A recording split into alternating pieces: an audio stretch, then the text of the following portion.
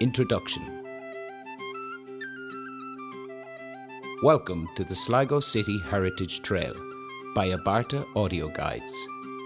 This guide, produced in conjunction with Sligo County Council and the Heritage Council, will lead you around the historic town of Sligo and introduce you to some of the stories and people of the past. Today, Sligo is referred to as a city, reflecting its primary role as the driver of socio-economic growth in the region. However, throughout this audio guide, we will refer to the historic town of Sligo to reflect its rich heritage and the many layers of history that have shaped Sligo since its foundation.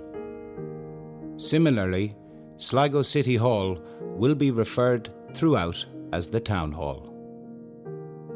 Set in one of the most picturesque landscapes in Ireland, Sligo is surrounded by the Ox Mountains to the south, Knocknarae with the tomb of Queen Maeve to the west, Benbulbin to the north, and the long expanse of Lough Gill to the east.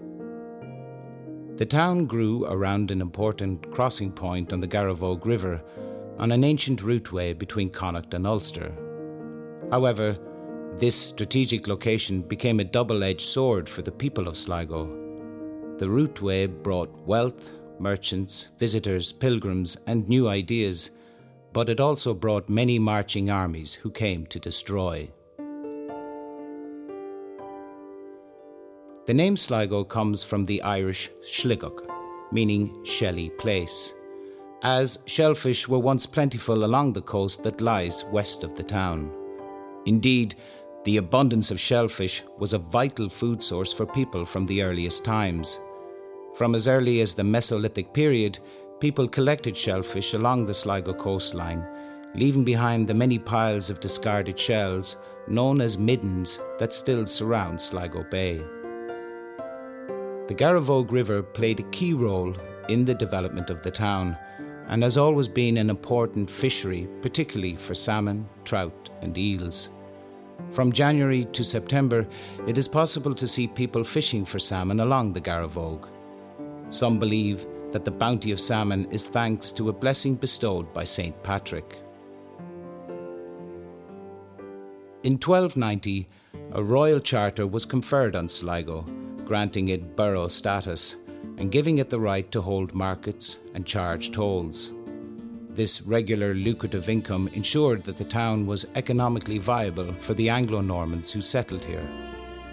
Thanks to its strategic location, Sligo had developed sufficiently by the early 1400s to contain a castle, Dominican abbey, a hospice, providing accommodation for pilgrims and visitors, and the parish church of John the Baptist, which later became St. John's Cathedral.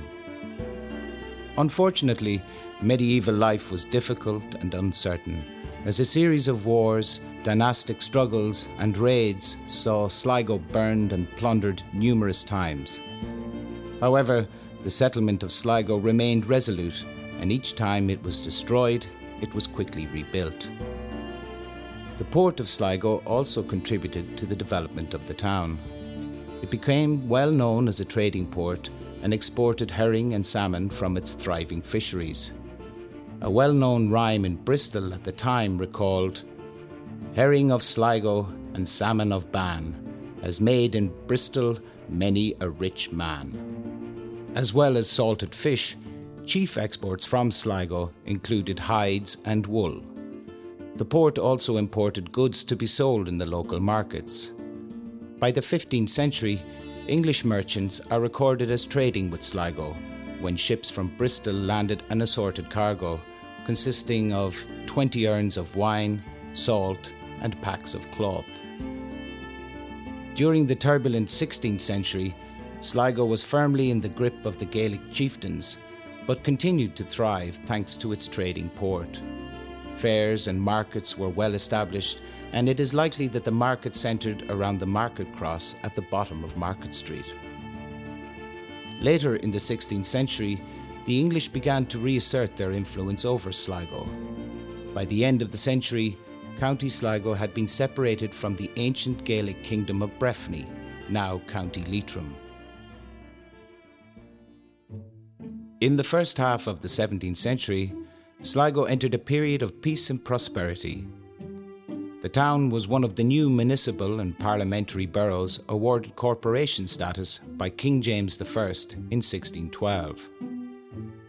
Though the early years of the 17th century were relatively peaceful, the authorities strengthened the defences of the town. They added town walls, the Green Fort and the Stone Fort, built in the latest defensive design. In those days of prosperity, many English and Scottish settlers came to live, work and trade in the growing town. Sligo was fast developing as the principal settlement of North Connacht and even began to rival Galway as a trading hub. However, all this changed when Sligo was ripped apart during the rebellion of 1641 and took many years to recover. War struck Sligo again in the 1690s and led to a strong military presence in the town for decades after. At the beginning of the 18th century, Sligo returned to prosperity and became well known as the centre of commerce, law and justice. The population increased rapidly, and the population of the county grew from around 35,000 in 1732 to over 70,000 in 1801, the growth being affected by a brief period of famine in 1750. During the 19th century, the town began to evolve, and the windy medieval street pattern was supplemented with new streets and streetscapes. Throughout its history, the port and river have always been a constant vital artery flowing through Sligo. Both have greatly influenced the town and its people. Sligo also has an incredible cultural legacy which includes music, art and literature. It was home and a place of childhood holidays to the famous Yeats brothers, the painter Jack Butler Yeats and the poet William Butler Yeats.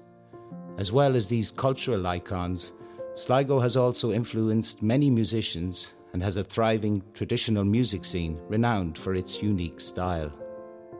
Comedian and author Spike Milligan, whose father came from Sligo, was extremely fond of his adopted town and wrote humorously and affectionately about it in many of his works. We will begin our journey through Sligo's story on Quay Street at the handsome Town Hall. When you are ready, please select the next track, Quay Street and the Town Hall.